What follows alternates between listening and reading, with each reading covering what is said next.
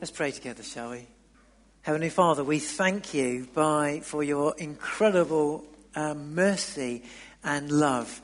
We pray that we will be continually possessed by that real sense of the awe of your goodness and the amazing sense of your mercy for such a person as myself, for such as one as like me.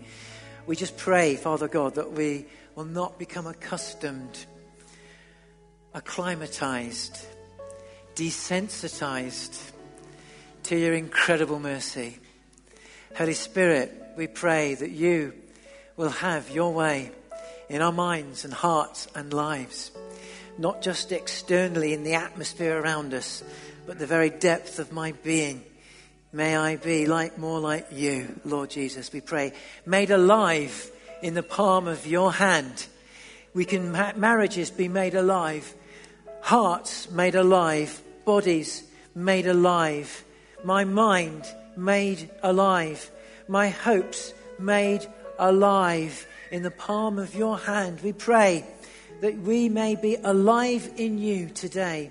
Let a miracle of mercy and a miracle of grace be released continually in us, not only in us but through us, to reach out to others, we pray. In your name, Jesus, we ask. Amen. Amen. God bless you. Let's look up together. It's great to see you this morning. It really is. And so we're going to continue together with a series this morning looking at the letter of James entitled Just Do It. And so we're looking at a series together of messages that would look to be very challenging because the letter that James wrote to the early Christians was incredibly straightforward and amazingly inspiring and challenging. And our desire is to continue with that challenge and inspiration, but also we pray that it will be practically encouraging for each one of us in our hearts and for, our lives. James, in James chapter 1, verse 22, he says, "Do not merely listen to the word and so deceive yourselves. Do what it says." James 1:22. Don't just listen to God's word, and if you just do that, you deceive yourself if that's all you do. He says you've also got to do what it says. Hence coined the series, Just Do It, because we listen to what God has for us and put it into practice, hear and obey. And for James, this is a key heart message.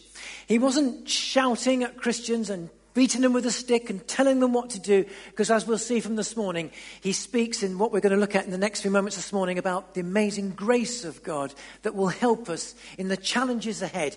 But he does encourage us not to just be listeners. Otherwise, if it's just like a club, but to actually be doers of it as well. And so to hear and obey is so key if our faith is to be living and alive. Not only what we experience for ourselves, but what's released out and through us is so powerful. And so James was sharing this, nearly 2,000 years ago. And what he shared then is as relevant right here and right now. And that's what we're looking to try and make these things as relevant this morning. So if you have a Bible or you're looking at it on an iPad or a smartphone or whatever you're looking at, you might like to turn to James chapter 4 just for a moment or two. And I'm going to read a number of verses. So James 4 verse 1 reads like this: "What causes fights and quarrels among you? Don't they come from your desires that battle within you? You desire, but you do not have. So you kill, you covet, but you cannot get what you want. So you quarrel and fight. You don't have because you do not ask God. And when you ask, you do not receive because you ask with the wrong motives, that you may spend what you get on your pleasures. You adulterous people, don't you know that friendship with the world means enmity against God? Therefore, anyone who chooses to be a friend of this world becomes an enemy of God. Or do you think Scripture says that without reason that he jealously longs for the Spirit he has caused to dwell in us, but he gives us more grace? That is why the Scripture says God opposes the proud, but shows favor or gives grace to the humble. So, submit yourselves then to God. Resist the devil and he will flee from you. Come near to God and he will come near to you. Wash your hands, you sinners. Purify your hearts, you double-minded. Grieve, mourn and wail. Change your laughter into mourning and your joy to gloom. Humble yourselves before the Lord. And this is the good news. And he will lift you up. Brothers and sisters, do not slander one another. Anyone who speaks against a brother or sister or judges them speaks against the law and judges it. When you judge the law, you are not keeping it, but sitting in judgment on it. There's only one lawgiver and judge, the one who is able to save and destroy. But you, who are you to judge your neighbour? So don't go pointing the finger at others, because there's three looking back at us. Verse 13, now listen, you who say today or tomorrow we will go to this city and that and spend a year there, carry on business and make money. Why do you not even know what will happen tomorrow?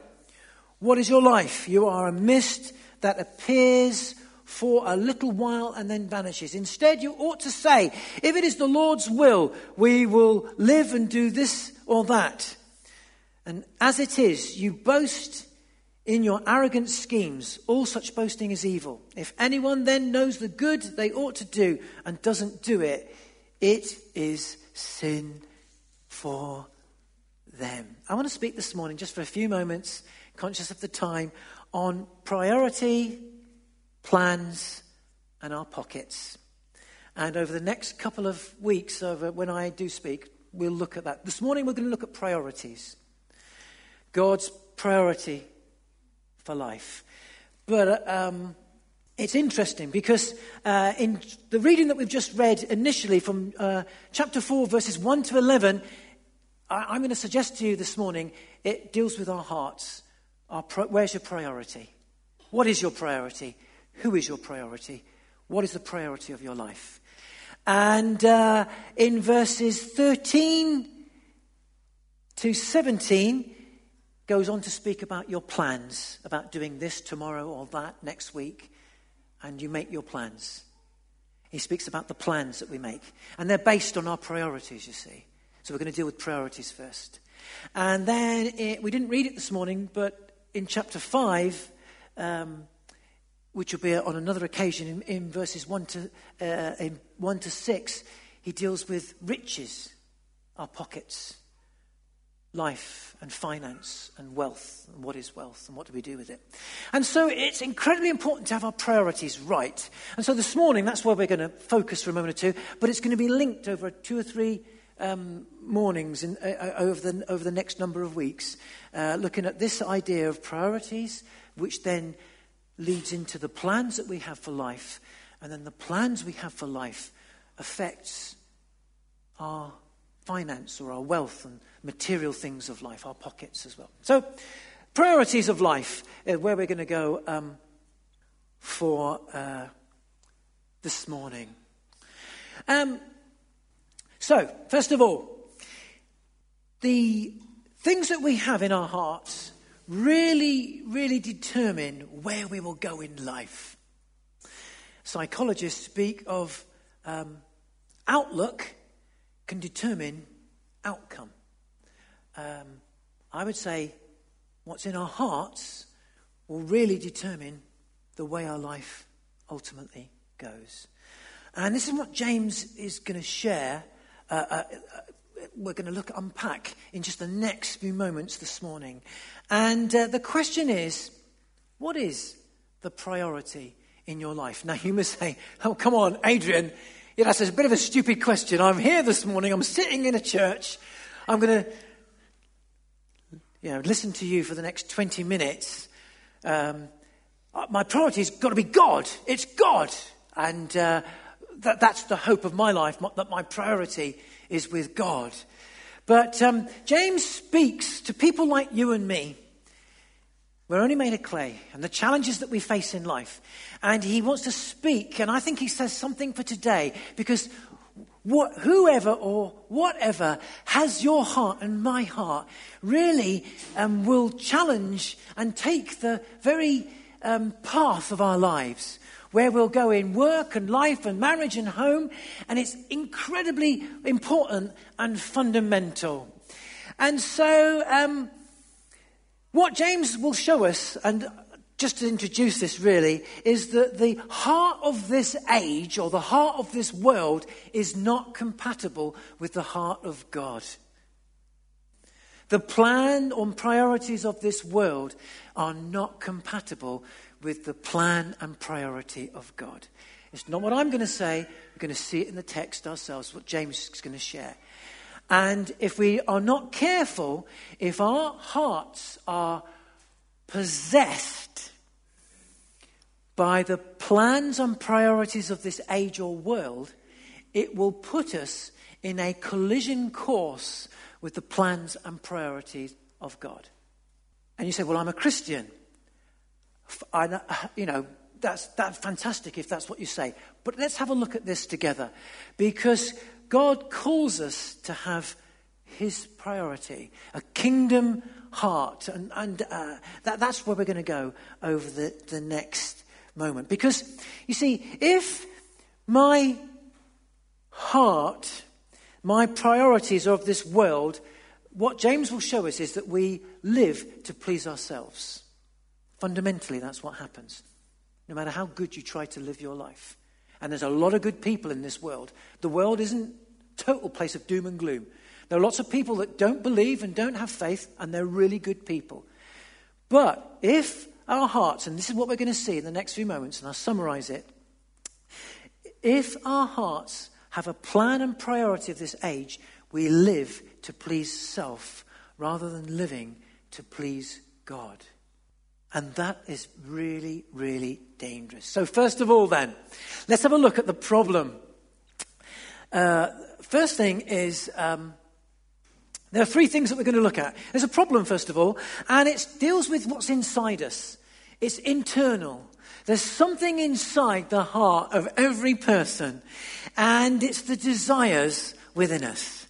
And it's not wrong to have desire, to like something, to want something. They're God-given.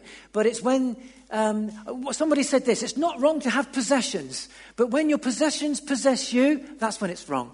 That's when it's dangerous. So can I just say, everything that I'm going to say now has a caveat with it. You know, it's not wrong to love things or love certain things, but if those things begin to possess you, that's when it's gone all wrong, because that's where your heart is. And this is really important. So it's what goes on inside of us. And this is what James has to say. Look at this. In verse 1, he says, what causes fights and quarrels among you? Don't they come from your desires that battle within you? It's in us. It's in our hearts and in our minds. Every human being. Don't think that you're so good. James actually says this to Christians. He's speaking to believers when he shares this.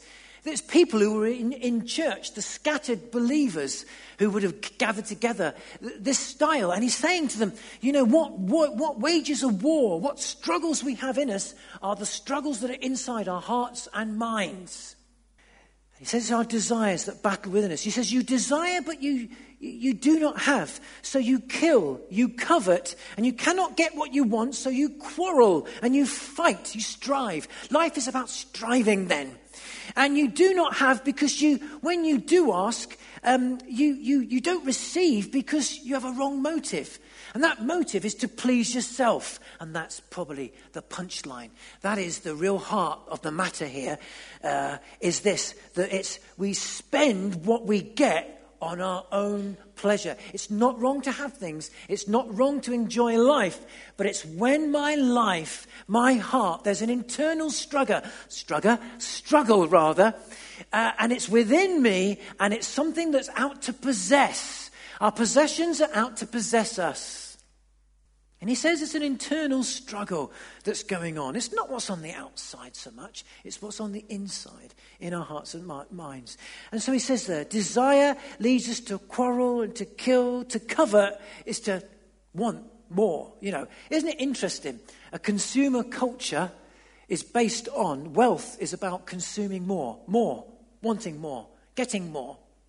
I'm not going to beat myself up over it, and I'm not asking you to. But it's interesting. That's the culture. That's the atmosphere that is around us. And it says that then the motives in that type of atmosphere, he says you don't have enough. You never have enough because you're just spending it on your own self and pleasure. It's all about self. being self-centered rather than God-centered, having a heart that's possessed by possessions, and not just having lots of things, but me. And so this is an internal struggle. Now, can I say this? It's intoxicating. Don't think it's not you, or it's not me, or it's the person behind, or it's someone in the street. It's someone that's got their money invested on the stock exchange. It's someone that lives in a big, big house. It's part of being human. It's part of the falling away from God. And it's intoxicating. I use that word because it is intoxicating. It comes to a point where it becomes a habit and it possesses. And even good people, great people, good Christians, people that started off and you can remember when you loved God so much, grips and gets you. It's addictive. This desire is addictive if we don't watch it. It really is. Our whole advertising and consumer culture is based around this. Hooking the desire. Treat yourself. You're worth it. You need this. You'll feel better when you get this. You're in charge. It's your life. My rights. I could go on. It's me, my, and I. And it feeds. It's really interesting that in the Western church, this type of culture has now proved to be a spiritual wilderness in some ways for Christianity. Not in every aspect. It's not all doom and gloom. But this type of and it's intoxicating. It's in some ways initially invigorating, but we will never have enough. It will never satisfy. And that's why James says, you ask with wrong motive. You spend all that you can get on your pleasures, but it never seems to fully satisfy. It is a war that goes on inside of us. Second thing then that it leads to, if we're going to address our right priorities, James identifies a problem in our priorities and where the heart of the matter is a matter of the heart. This is what James is basically saying. But it's not all doom and gloom, and he's not beating us over the head and saying, how bad you are, you intoxicated lot. It's not what he's saying. Have a look at this in a moment or two. Second thing is this. Now, if we continue on that path, this is what James has to say. It puts us at enmity with God. The NIV translates it like this. This struggle, if we feed myself, me, my, and I nature, if we do truly become intoxicated by my destiny, I'm in charge of my life, as it were. And you don't have to have a lot of things to be like that because it's that intoxicating. It's the atmosphere that we're in. It will put us at enmity with God. James says it himself there. Look at verse 4. You adulterous people, don't you know that friendship with the world means enmity against God? If we find ourselves so possessed by this age, that's what he's saying, the principles and purpose and heart of this age in which we live. The age without God. The age that says that you are in control. It's your destiny, your purpose. It's you, and me. Then that will ultimately lead us. That intoxication becomes a habit.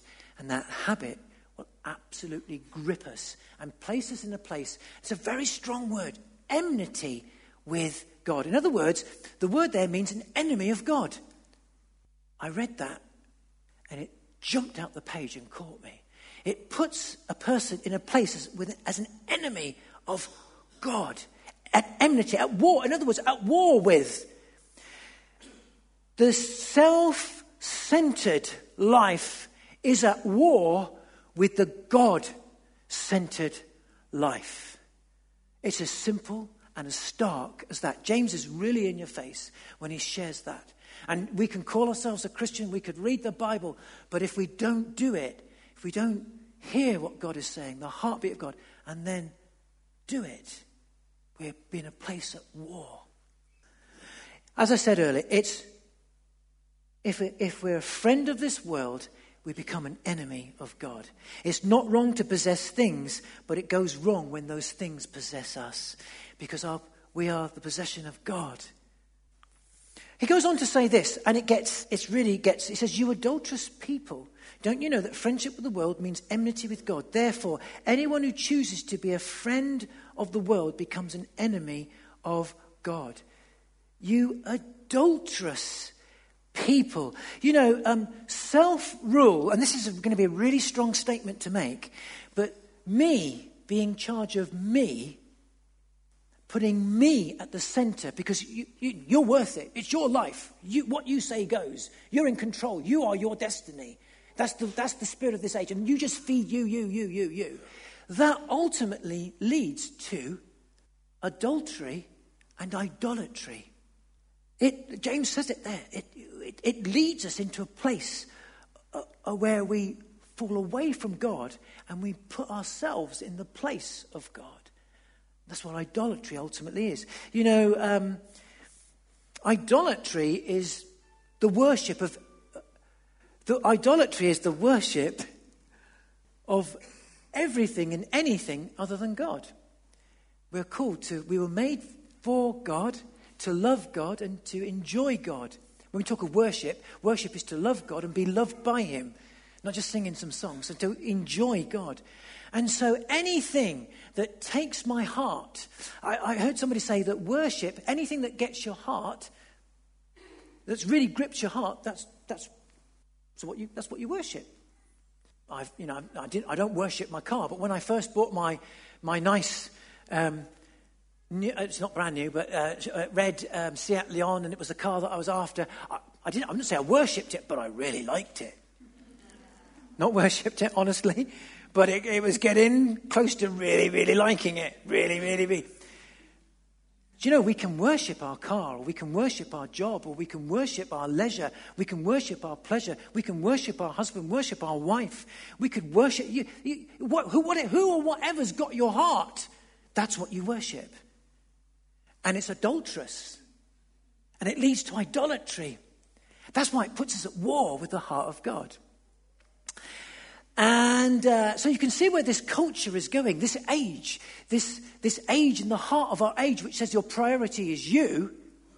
You can see why this leads us in a terrible situation to be at war. And so there's a lot of talk of we need a revival. We need a change of our hearts to bring our hearts back to the heartbeat of God. And he goes on to say there, look at this. So in those verses there, it says, therefore, anyone who chooses, he goes on to say, he says, you covet, but you cannot get what you want in verse 2. You covet, but you can't get what you want. The more we want, the more we get, the more it doesn't satisfy. You now need, what is the latest, I forget what is the latest iPhone now. I just don't know. Anyone tell me, what is it now? Sorry? I don't know. So something, it might be. Okay, so you need it. You need that one because it's the latest, the fastest, the biggest, the best. And it just it won't satisfy because it just doesn't. It just costs you more. I mean, at the end of the day, that's the gist of the whole thing. And so this stuff ultimately doesn't satisfy. It's not wrong to have stuff. It's not wrong to have these things. It's okay. But ultimately, it just doesn't really satisfy. We've never been as stressed as we've ever been in this age and dissatisfied with life than we've ever been in this age. And even in church, dare we say, it can sometimes be like that. And it's all down to our hearts and our priorities. It's what he says. It's what James is saying here. How about this? Psalm 107 verse 9. Listen to this about satisfaction. Psalm 107 verse 9. Make a note of this. The Lord, he satisfies the thirsty and fills the hungry with good things. How about that? God will satisfy the thirst of your heart and fill you with the hunger, when you're hungry, with good things. James also says that every good and perfect gift comes from heaven, down from the Father of lights. So God knows what the good things that we need. Isn't that great to know? It's not all doom and gloom. It's not that we can't have anything, but he knows what satisfies, what truly satisfies us. And it's great to hear people talking about their journey on last Sunday at the baptism, about finding a relationship with God, knowing that Jesus Christ, and beginning to take, and the Bible says, taste and see that God is good. Jesus described himself as the bread of heaven. He truly satisfies hunger. When we drink of him, the thirst is truly quenched. Nothing else will satisfy. So what can we do finally then? You might say to yourself, final point, third point is this. There is something that we can do. It's amazing. It's something simple, but something very challenging. It's something beautiful, and it leads to some incredible things happening in our lives. Miracles will be released in your life and marriage and home, our church, our nation, in your body, in your mind, in your heart. Amazing things will happen if we can do this next thing. James says, he goes on to say, humble yourself. He says this in verse 6. But he gives us more grace. This is why the scripture says, God opposes the proud, but gives grace or favor to the humble. Then he goes on to say this, practically, this is what we can do. He says, submit yourselves to God. Submit yourselves then to God.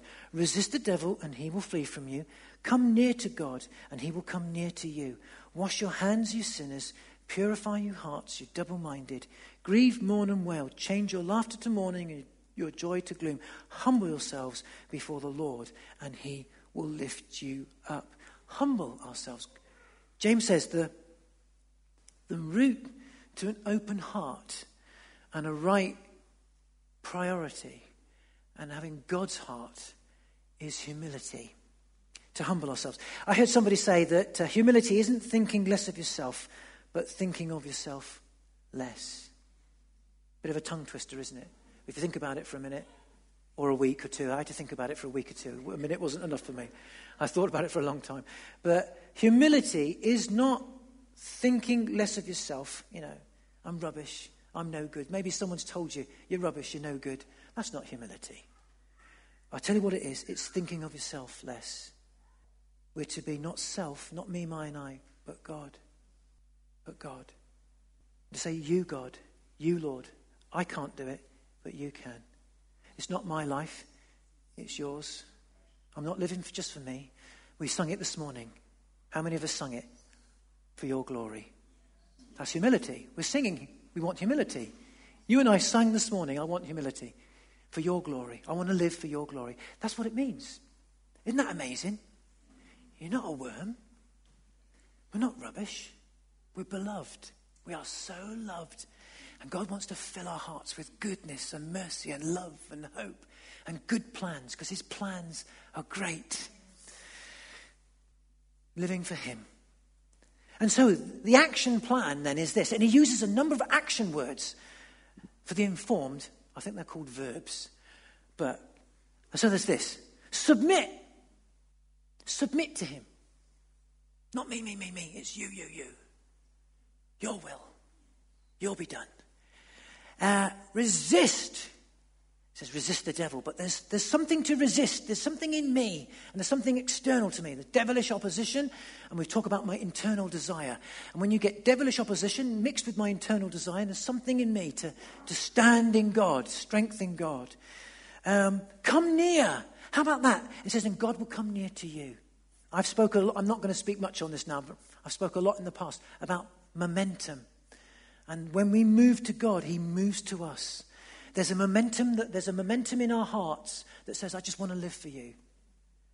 Maybe you can do very little to stand right now, and you haven't got much left in your heart or tank, the emotional or mental tank. But if you in your heart, you say, I want to live for you, that's you making a move to God. As soon as you make that move, as simple as that, James says, God will move towards you. Isn't that amazing? If you feel that broken, that bruised, that difficult in life to make a go, you don't feel very good as a Christian, you've let God down, if it's just that something, Jesus talked about grains of mustard seed can move mountains. It's just that, there's that hope and desire that says, I want to live for you. That's coming near. That's coming near. And it says that God will come near to you. And when he does, he'll warm your heart. He goes on to say, wash your hands, humble yourself. And hard work, you might say, this morning. That's hard. And I can just hear. I know in my own life at times, there's been something in me that says, I'm worn out, Lord. Maybe this morning you are. Maybe you think it's tough. We've never had it Was it Harold? I didn't live in this era, so I'm not that old. But Macmillan said you'd never had it so good. Maybe you might be saying, we've never had it so hard. We've had it so good, now it's very hard. I don't know what your motto is. But, it can be tough at times. We can feel. But hey, look at this. Is the good news. And with this, we're going to finish, because there is a power. There is a grace that God will give you and I, whereby we can overcome. Listen to this. It's quite spectacular. In verse 6, we read there, and with this we'll be closing in a moment or two. This is our final point. In verse 6, James says these words. He says, so it's pretty gloom and doom, isn't it? Enemy of God in verse 4. God has a jealousy, a real desire, passion, burning passion for our hearts and lives. And then he says this in verse 6. But he gives us more grace. Don't rush by that. That's very special. Because James isn't beating us over the head saying, come on, you 21st century Christians, you consumer lot, get a grip, get a life, come on. He's not saying that. He says, I know it's going to be a struggle, but look at this. He, that's God, gives us more grace. And then he goes on to say, that's why the scripture says, God opposes the proud, but shows favor to the humble. Grace and favor to the humble. It's really interesting. The lowering of my heart raises the hand of God to bless me. That's what he's saying there. The lowering of my heart, the me, my, and I in me, releasing that and saying, not me, Lord, but you. The lowering of me so the lowering of my heart raises the hand of God to bless. It's an upside down kingdom. That's why Jesus said, seek first the kingdom of God and his righteousness, and then everything you need will be given you. We seek all those things first, don't we? But Jesus said it's all up. You've got it all upside down. God's true kingdom, true heart is get right with God. Get your heart right with God. And he knows your daily bread. He knows all that is. And our motivation will be for his glory, not for my pleasure. And it's not wrong to have enjoyment of life. That's good. But it's just not for me. And so the lowering of my heart raises the hand of God to bless me. And it says there, but God gives us more grace. Now listen to this. This is really interesting. And with this, I want to just conclude this. The word there, the word gives more. In actual fact, in its literal translation, it means this. Gives more and more grace.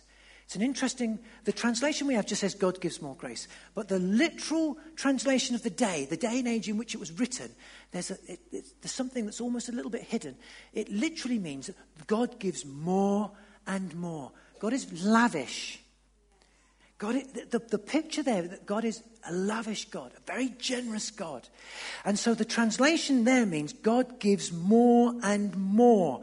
It goes on a bit further in the original translation. So where it says God gives grace to the humble, it literally translates that as God gives continually. There's a continual grace. So the picture is this. God is continual. He doesn't just say, well, there. You've put your heart towards me. There you go, on your way. It's continual, constant, 24/7. Mercy, love. So today you'll be okay, but tomorrow you're not.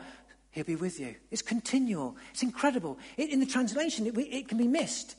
But it literally means there, more and continually, more and more. The word grace means this, unmerited favor. Write it down, that God loves you, God loves me with unmerited favor. In other words, it means this, it's unmerited, it can't be earned. No matter how good or how bad you are, it's not based on merit. We do not live in a meritocracy. We live in a kingdom of grace, mercy. Because I could never be good enough. And so there's grace. So where he says that, God will give you favor. The word there's lavishing of love. Continual, lavishing of love upon your heart and life. And so when you ask for mercy, when you ask for help, God will continually more and more and more give us hope and help and mercy in our time of need and in our struggle and in our internal angst or depression or worry about making ends meet and life. We don't have to struggle. We don't have to strive. We don't have to live and be possessed by the stuff around us. God knows what we need. Jesus talked about, in John chapter 14, Jesus talked about going away to be with the Father. And then he said this, I will send the Holy Spirit and he will help you. He's the helper. He'll be with you and in you. And so it's the Holy Spirit. When you become a Christian, when we give our hearts and lives to God, when we say, Jesus, forgive, God, forgive us. I asked you for forgiveness for living for me. I now want to live for you. Forgive me. We repent. He forgives us through the death of his Son and gives us the Holy Spirit continually with love and lavishing mercy upon our hearts. And it's that when we set our hearts to live for him, he lavishes love and mercy by the power of his Spirit in you and in me. And that's how we break the intoxication. Not through striving, but by his grace. Continual overflowing. The psalmist says, my cup overflows. Living for him, a heart for him, and not for me, seems to bring an overflow of incredible mercy to our lives. We've been sold a lie. You need more. You need to get. You need to keep it to yourself. It's for you. You're worth it. You've earned it. It's not, in actual fact. It will never satisfy. That's why we're all cracking up. It's for his glory. I say that not in trying to be funny, by the way, because I've been under incredible pressure at times in my own life. And I wanted to give up. And I wanted to succumb to this. But I've coming back again. And even in the only last few weeks of looking at this again, his mercy, his grace, which is a continual flow. I don't know where you are right now. We're going to pray together. We're going to sing as we conclude this morning. God bless you. But we're going to ask the Holy Spirit just to be released afresh in us and through us. We're going to throw ourselves on the mercy of God. We're going to say and humble ourselves under his mighty hand and say, Father God, I want to live for your glory. I want to live for you. As we do that and begin to move towards him, he will move towards you. And as you open up your heart and life, there will be a flow of mercy, a flow of grace that will help you like you've never known before. And it can be continual if we come at him continually. Let's pray. Heavenly Father, we want to live for your glory. I sung those words this morning. It's a great song. God be exalted. God be exalted. We live for your glory. And so, Father God, would you see our hearts? You know our struggles this morning. You know what's going on in our hearts and minds. You know what's going on at work. You know, the pace of life. You know what's happening. You know the intoxication of this age, the consumer culture that I live in. You know what I feed and what my priorities are. And I don't want to live on a collision course to be at war with your Spirit, but I want to be in the flow of your Spirit. I want to be at peace and at one with you, Father. And so I just open my heart and I say, forgive me. We pray, forgive us if I've lived for me. I've heard what you say, but I'm still living for me. I want to live for your glory. And in saying that and in praying that, I'm seeking to humble myself and say, only you can satisfy. Only truly you, Holy Spirit, can satisfy. Every good and perfect gift comes from heaven above, from the Father of lights, descending down into our hearts and lives. May you satisfy us, Father God, satisfy family and heart and life and home and marriage and job, our church, our nation. We pray that we might live for your glory. We might live for your glory. So help us, Holy Spirit, empower us, refresh, flow again in a fresh way in my mind. May I be renewed, restored, forgiven, healed, drawn close to you. I pray, Lord Jesus, that you would let a mercy flow like we've never known before. You are doing things in this day, in this era, at this time in our nation. There are things that you want to do. You have a desire. You are the desired of all nations, and you have a desire for this nation. I believe it, Father God. I believe you've not given up. It's not the end until you say it's the end. It's not over until you say it's over. You are the beginning, Alpha, and the end, Omega. And it's not the end yet. We haven't come to that point. You have the final say, Jesus. And I pray for marriages, livelihoods, homes, people's bodies, people's hearts and minds here this morning. We pray and come before you, Father, and just say, we need you. We love you. We want to honor and adore you afresh. So Holy Spirit, have mercy. Jesus, Father God, pour out love and hope and forgiveness, we pray this day, so that we may come towards you and you are drawn irresistibly to hearts like that. Come, Holy Spirit, we pray, have your way. We love you. Thank you. Thank you. Let's stand together as we close, sing together, and draw near to him. He loves you and will draw near to you.